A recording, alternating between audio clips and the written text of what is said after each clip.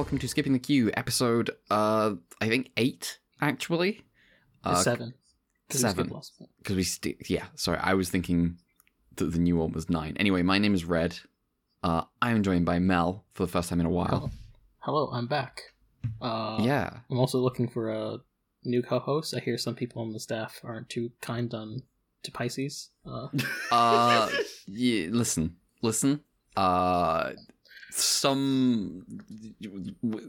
We've got HR involved. It will be resolved. I'm also joined by Raden.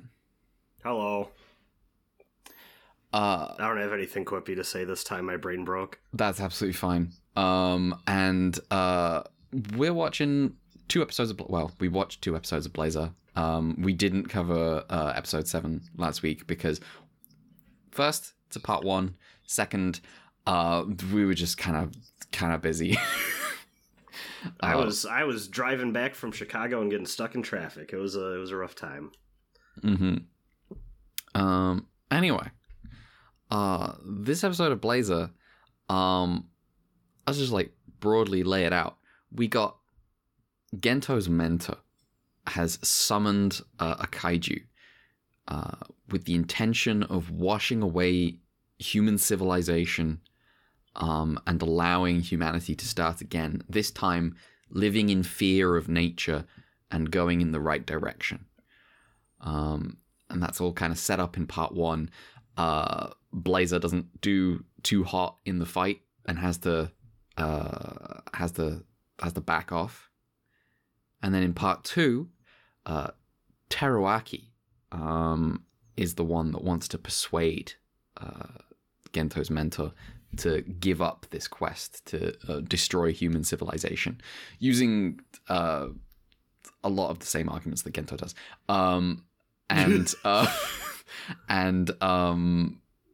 succeeds kind of ish, but then his mentor says the hardest line in the show so far, and then they have a little shootout, and he Teruaki shoots off the rings on his arm, and that releases control of the kaiju, and now the kaiju can be defeated by Blazar.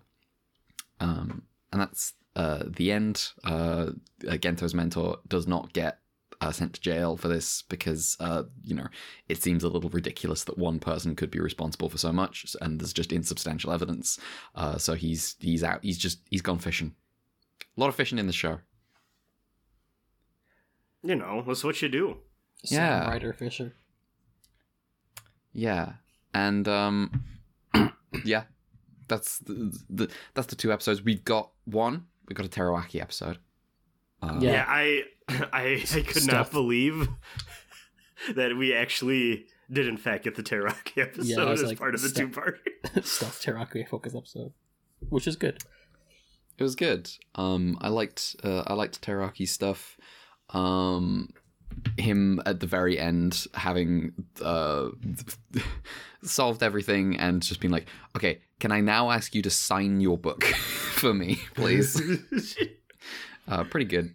Where do we want to start? Post this Nijika. What was that? Oh, I was saying post this Nijika because post Nijika. The name of the yes. Fuck. Yes. Post this Nijika. Fuck. Okay. We need to do that shitpost immediately after this episode. Post this Nijika.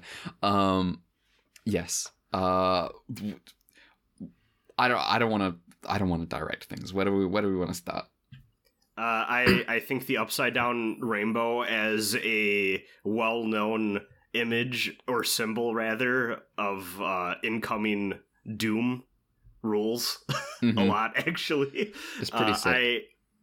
I like that they did the very the classic kaiju as a force of nature, as a reaction to humanity fucking with things, and this being a cyclical event that's been going on since ancient times, sort of, all that was my jam. I kept wondering during the second episode if this needed necessarily to be a two-parter. I don't know that it did, honestly. I think we could have gotten a lot of this done in one. I guess we had to squeeze in some.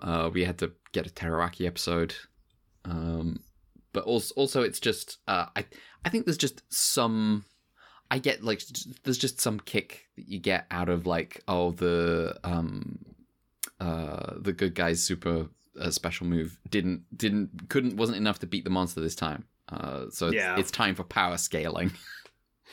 I always would have imagined that would be a thing you do after you get the character-centric episodes. Like, we get through all of these, and then, like, we have our first big two-parter, and then, oh no, it looks like he's gonna lose, and then, But I guess with form is fun sometimes. I guess in this sense, they might be going even more economical. Because now that's true. Now we've got Teraki's stuff done. That is true. I did like the fact that all the like ritual stuff around summoning. What's it called? Nijikagachi? I think so. Let me just look it up.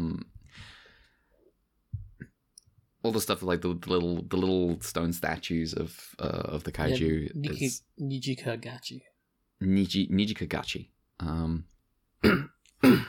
the little like stone statues and stuff. That's pretty cool. I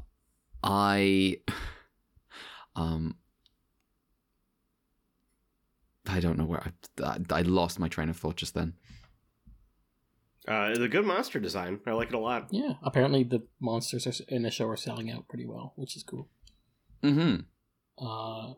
It's been in recent years uncommon for the kaiju to actually be marketable, but it's working this show. I just feel like everything's going too well for this show. Like, I realize that's not a thing. That it can just blow up and just everything will be fine. But I just feel like some kind of deal with the devil happened. It's all gonna come back to bite them eventually. The Dark Subaraya era. Yeah. We're slowly going to start to see Satanist imagery in the show. The Dark Subaraya anthology. It's going to happen.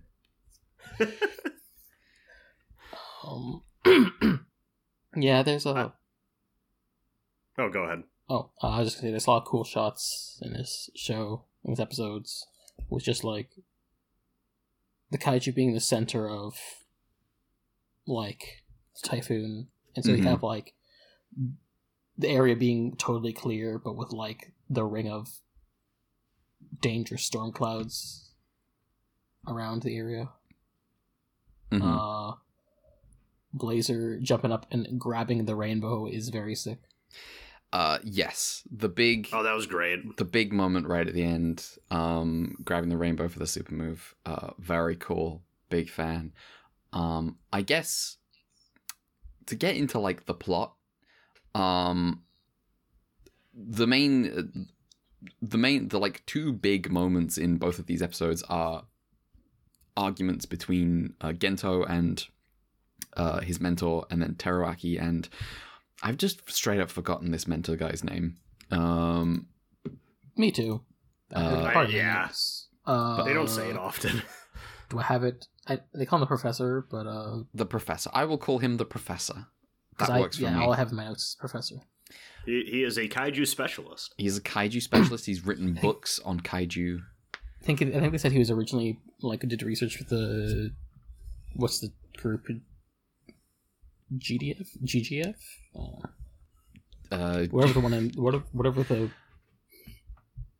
Whatever the larger organization. Yeah, the TDF.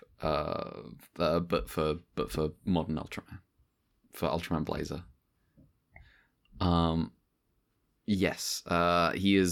His book is written. Teruaki specifies his book is written from the from the point of view of kaiju, viewing humanity through kaiju, and discussing like the various problems that humanity, the plague on nature and stuff. Mainly the argument from I saw someone tweet something along the lines of like, it's nice that the main character of this show is the captain of the crew because he has the confidence and experience to actually like argue to like dismiss the evil speeches. And the response that had been screenshotted was, but humanity is part of nature. And I was like, this is an 8-year-old's argument. Yeah. Now that was the exact line too that killed me, where I was like, oh no, someone sat in on like a freshman ecology class. This is bad. I will say that, like, you know, just like I'm just like someone who listens to like, I listen to I listen to Lefty podcasts, and like as if someone in a settler colonial country also listen to podcasts from like a indigenous perspective. So I would at least say that, like, yes, an indigenous perspective would be that yes, humanity is part of nature, and the issue is, it's not that Gento and Teraraki are like at like the base level correct. It's just. Anyway, you continue. I can look back. Oh no, that's okay. Because you are right, and I do want to be like more specific. The specific like way that this is deployed is the same way that it's deployed in like 90% of like the anime and JRPGs about this, which is it's like humanity is part of nature. It's not like it's not like a foundational like understanding of anything. It's like a gotcha. It's like but you know, we're part of nature. So your criticisms are invalid, and the criticisms his criticisms still stand. Yeah, and like that's a thing. Also, a thing from like I can glean from the worldview of these episodes, because like, you know, obviously this show is a toy commercial. So it is a product being made in a liberal capitalist society, and it's just interesting how like everyone's like reactions to like the professor's grand statements of like, oh, humanity is destroying nature is like, he's right, but he's not doing it right. Like they don't actually challenge the core unessential assertions, which, you know, someone who's like from a socialist indigenous perspective would be like, wait a minute, what do you mean we? It's it's like a capitalism specific thing, and extractive industries that's causing and environmental destruction, and not just like, you know, humanity naturally does this, and you know, that's why you get people like pushing back against the concept of like the Anthropocene as like, no, this is not a humanity thing. This is a very specific economic mode that is doing this. Yeah, the like characterizing it as like the malaise of all people has caused, and like our unwillingness to do nature and stuff. It's like the like I am the specific thing I am talking about when I say like this is the argument of an 8-year-old is this is all the argument of an 8-year-old. this is like this is obviously because it's for children. It's a show for children. I realize it's kind of aimed at an audience, because they do have an adult audience, and like Blazar is like deliberately playing to that, but also this entire as much as I like these episodes, I think they do this argument just fine. I think it's absolutely fine. But you know, I can't talk about it without pointing at it and going, well, this whole thing is stupid for children. I mean, it was very goofy. Yeah, I mean, it is like, I would also say that a professor, technically speaking, his position is technically an eco-fascist one, if you really think about it. Yeah. And I'm not saying like I am saying that the framework of this is not. This is, you know, his evil speech and the rebuttal are all part of like the same the ideology, kind of. Yeah. I just wanted to point that out because I've definitely also seen like the phrase eco-terrorist thrown around, and like, well, I think that is correct. I also, you know, I just, you know, just feel like the term eco-terrorist is some horseshoe theory labeling to be like, oh, eco-fascists and the people who oppose pipelines on indigenous land are the same thing. So yeah. Just, you know. Yeah. Crossing our T's, dotting our I's. Absolutely. And thank you. Teraki is bringing at least a more well-informed argument, being like, okay, listen, your actions will kill other things besides people, by the way. Yes, that is like that is like the one bit that's like a step towards like a good, like any kind of good point being made. The professor's like, you're also true. You're also correct. However, only one of us can be correct. His like the hard, the me referring to the hardest line is him saying, well, you're correct, but there can't be two correct opinions on this, and therefore, according to Darwinism, one of us has to survive and one of us has to be selected against, and pulls like doesn't pull a gun but starts to do his energy blast, which is his equivalent. Which is very stupid and very cool. That scene is pretty fun, both just because, like, you know, well, earlier we get, like, Gento being like, he's my professor, I'm gonna try and negotiate and take him out if needed. And Taraki's like, don't, I'll do it. First of all, giving the most ridiculous statement, I've read all his books, I know how he thinks. And I'm like, yes, I'm more suited for this. So true. And then, you know, me, I've read all his books, as opposed to you, who's actually, you know, was his student. Has a working relationship. Listen. I love to speak for Tomino on Twitter. I do it all the time. You basically know the guy. I am not above this. I'm like, well, obviously. And Gendo's like, are you sure? Do you have what it takes to pull the trigger? And Taraki's like, I don't know, do you? Do you?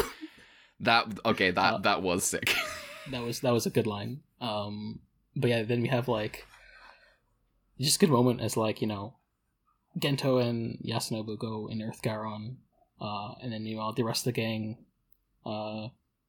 goes to negotiate. Emi notably being in sniper position while also lamenting, I want to see Earth Garon's new guns, which we haven't talked about, but Earth Garon gets much to Yasunobu's like, he doesn't want to do it because he's not satisfied that the preparation is done, but they have to strap on the massive rail guns from the Tortoise episode to even Earth though Garon. they've never been tested.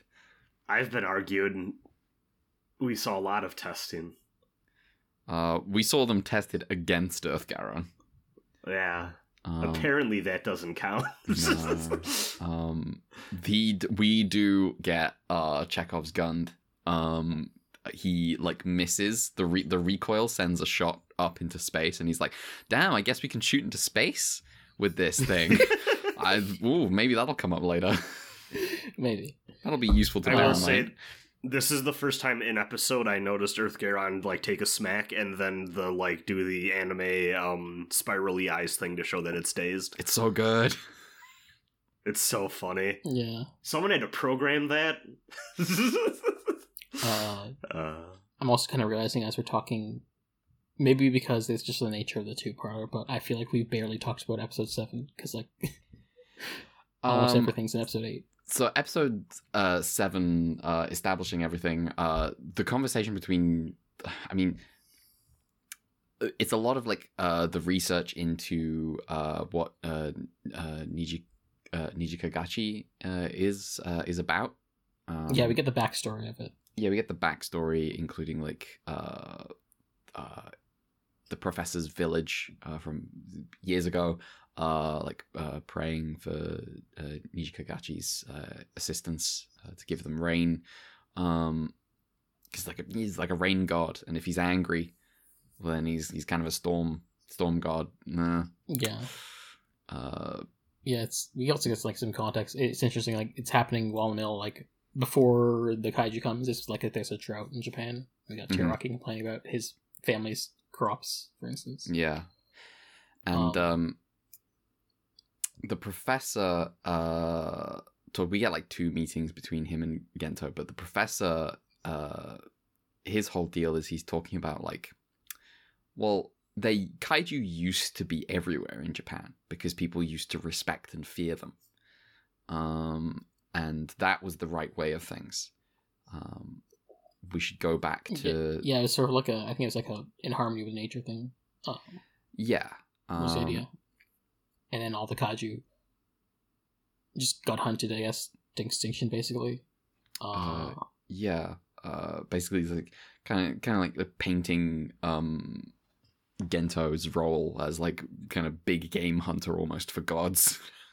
Yeah. See, it was interesting to me because between this and then also the Big Turtle episode or whatever too, I love the little bits and details we get of this, of how integrated into people's lives these creatures once were, because, you know, the stuff we've seen, sometimes that's the case, but a lot of the times it just seems like there's weird shit everywhere just under the surface of the land or the sea. And I think they're doing a great job. Sometimes a weird guy from space. Yeah, and sometimes there's a walrus in the clouds. You know, you never know. But I like the world building, for lack of a better term, that they've been doing with that. And also too, I did also kind of feel that implication there too, again, going into the environmental stuff of this episode of, like, they probably killed off a bunch of them as humanity rose to, like, prominence sort of thing. But then also too, there feels like there's this implication that you kind of get from mythologies and stuff too, of like, oh, the gods went to sleep, or the gods decided to, like, stow away or bide their time or whatever. And sometimes they get stumbled onto and wake up and horrible things happen. It's like the age of the gods versus the age of man kind of thing. Yeah, exactly. And that's just fun framing for a show like this. Yeah, and I mean, I think there is like a bit of like, you know, this definitely goes back all the way to Ultraman, where sometimes the hero is just a cop who punches out an animal for no reason. But like, it's interesting having like an argument of like, kaiju are, you know, even through like the sort of like childish argument, I guess you could say, of the characters having, it's just like, yeah, kaiju are animals too, and then like, but they're threatening humanity, so we gotta use the guns, etc. Like, you know, our heroes being on sort of like the opposite end of that. I threw around the word childish, but like I only say so because it is literally a show for children. It's fine. Not to, like, I did say that with apprehension because I don't want to like be too mean to the show. And like, you know, it is because it is also like a show made, you know, is being funded by a big corporation to sell merchandise, and you know, it is like a product. I'm society not. It's I'm not. expecting, it's not like the writer's fault. I'm not expecting like coherent, environmentalist ideas from, not like Char's counterattack. Listen, that's coherent if you think about it in the right way. No, I honestly just thought the argument was funny, mostly as just like it felt very internet comment-y in the back and forth, and then we're gonna fight now. It was a funny time. I like the professor's reaction being like, that's human arrogance. Mm-hmm. Also, good Emmy moment. She's like, yeah, so the bracelets apparently give you like a snake mark, etc., etc. And then Gento's like, where'd you find this? And she's like, I found it in his lab. I broke in. Yep. It's very straightforward to do Emmy's job. You just be really good at breaking into places. Do crimes, yeah. Just do crimes. Well, I mean, if you're working for the government, it's not a crime anymore. Yeah, that's how it works, right? What's a warrant? Yeah. That is how it works in practice. Yep. True. Who guards the Ultra Guard? Ultra 7. You know what? Ultra 7 would just kill his friends. The Ultramen would kill the friends. Would kill any humans that did wrong. I know it. They're jealous gods. They got the killer's eyes. The eye of the kaiju. I'm itching to talk about the next time on, but I don't know when a good time to be. Let's talk about the next time on right now. Let's do it. Yes. It's fucking Garamon. It's fucking Garamon. Garamon returns part the 3. squeal I made. I am not going to pretend that anyone listening to this. Well, I mean, I guess I could pretend that there are people listening to this that don't listen to Ultra Q. There might be. Garamon's cool. All you need to know is Garamon's cool.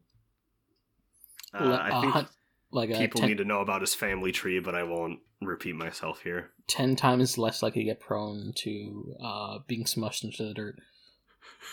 True. Pigmon. One day, Pigmon won't take an L.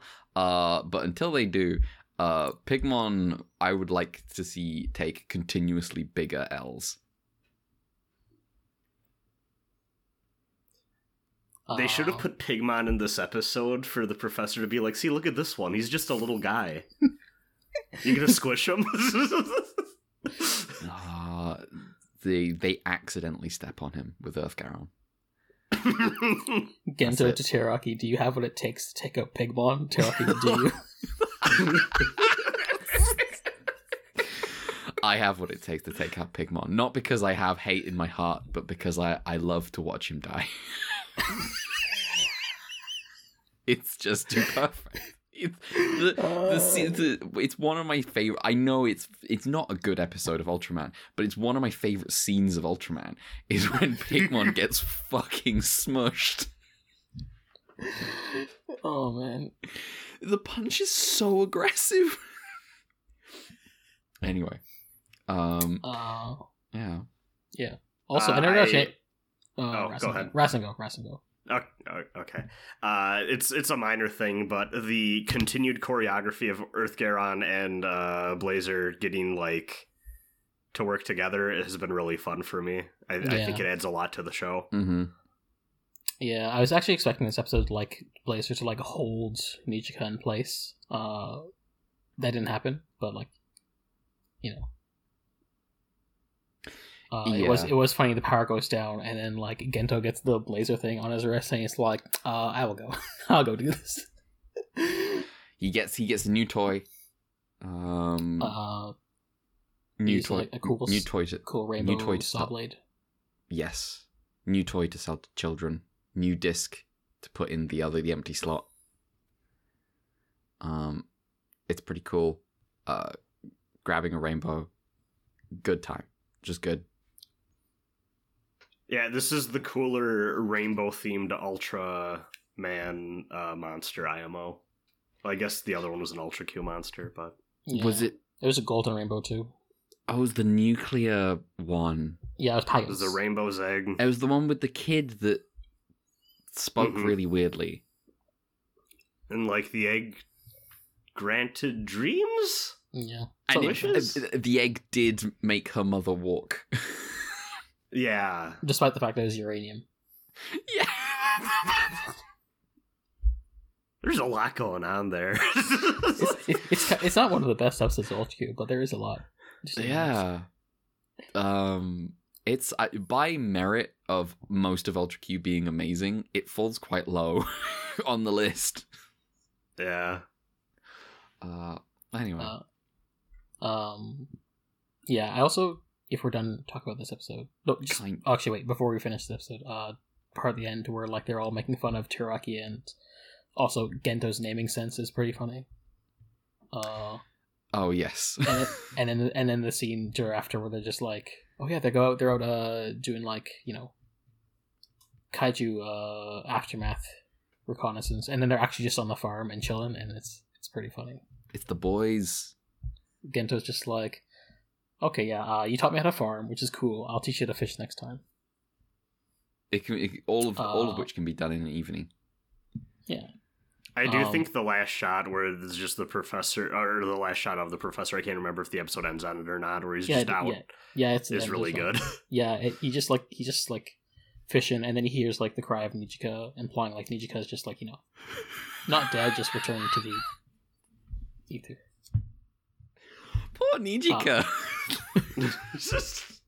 I'm sorry to Kisoko Band. Your guitarist is having a tough time. Yeah, they summoned her to make rain. To be honest, there's a lot of people on Twitter trying to summon Nijika. I've seen the posts. Yeah, it's just like, I've seen your tweets. I'm speaking to the general you, to not anyone here. It is just like, you know, his smile when he hears the cry and just like, oh yeah, they're not dead, they're just, you know, back to sleeping. It's pretty good. Yeah, he can hear Anno Bando. That's the best. If we're done talking about the episode, I'll just make a point here. I have a sneaking suspicion that it'll come up again in a later conversation that we will release this Thursday. But anyway, I should at least talk a little bit about my thoughts of episode 6. Oh yeah, go for it. Yasunobu is a really ridiculous guy. He's so cool. It's so silly. You have to also, you know, I'll talk a bit more about this on the Thursday pod, but you know, I was in Japan. I did watch Blazar live on TV. And so watching episode 6 without subtitles was a really bizarre experience. He just gets shot with a beam and takes off his shirt. And just sat there like, what the hell is going on? Why does he look like that? I've been thinking like every day since I saw it. There's this one tweet which is someone just like posted a gif of that and just like captioned, "When you get hit by the beam that makes you take off your shirt." I mean, that is what happens when you get hit by the beam that makes you take off your shirt. It was funny. I frankly just can't imagine watching that episode and then watching it subtitled to realize there was a washer romance subplot the entire time. The funny thing is, even without subtitles, that was like very obvious what was happening. That's good. Someone can only call a washing machine, a dryer, Karun so many times where you can figure out, oh, okay. Apparently, I need to go check the exact guy, but I think it was like the director of the show made a guest appearance episode as like walking into the laundromat and seeing Yasunobu without his shirt. Seeing Yasunobu without his shirt on, and slowly, awkwardly walks away. I remember this moment distinctly because it felt like a cameo, but I didn't know who it was a cameo of, so I was like, okay, well, never mind. Yes, I know exactly who you mean. Yeah, it was a fun episode though. I like that episode a bunch, and we may talk about it again later. Yeah, for no reason. Who could say why? All right. Well, unless we have anything else, I think we can wrap it there. I do have one thing else that is very important. Go for it. Because you've been slacking. I have color timers for 3 episodes. Oh, of course. Listen, your bit has been missing from both shows. One of them for a very long time. No longer. So hit me. Yeah, so episode 6, 3 minutes and 9 seconds. Mm-hmm. Episode 7, 2 minutes and 7 seconds. Mm-hmm. And then episode 8, 3 minutes, 20 seconds. All right. Nice. We have confirmation that it's not tied to minutes. That it's just like a health bar. It's just health bar. Yeah. For this one, it'd be different for others. It's like Dead Space. It's all like diegetic health bar. Yeah. Exactly. Sometimes I remember Dead Space's attempt to keep everything diegetic, and I think about how like it goes too far. It takes like 1 or 2 steps towards the ridiculous. But yeah. Anyway, that was skipping the queue. We'll be back next week. I like how we did 2 episodes and it's still like not even that much longer than a normal episode. Nah, it's fine. This is what I'm saying. I didn't know this needed 2 parts, but it's fine. This is why we do. This is why we do. This 3. works out because I have a feeling that our Thursday episode recording will be a bit longer. Oh yeah. Well, we'll see. I don't have much, so that'll be good. Next week is going to be our first skipping the queue that goes over an hour because we're going to have so much to talk about with Garamon. I'm calling it. Yes, absolutely. We're gonna revisit the other Garamon episodes just for fun. Gonna have a Garamon Pigmon movie marathon. We're gonna do a live reaction. So you're telling me you're gonna willingly subject yourself to Geronimo again? Yep. We're gonna do a live reaction to the Geronimon episode. Every time Geronimon is on screen, we're gonna boo, and then we're not gonna give any timers. We're not gonna do any countdowns. We're just gonna let people align by when we boo, which is when Geronimon is on screen, and when we cheer and do standing ovation, which is when Pigmon gets fucking owned. Yeah, one day we're gonna do Ultra Q live. Yeah. Anyway, we should leave this episode. Yes. We're done. Bye. I'm sorry for spoiling the Geronimon episode of Ultraman so much. It's okay. It's terrible. It was on our skip list, though. It was. Wait, did it make it onto... Did it make it onto our skip list? Yes. What were we doing? It was on the skip list, and Red King didn't appear in any capacity. Oh, wait, out of our minds? No, I think I remember the logic that got us there because we were like, you have to have one Pigmon episode, and of the 2, that was the better one. Why did we do this?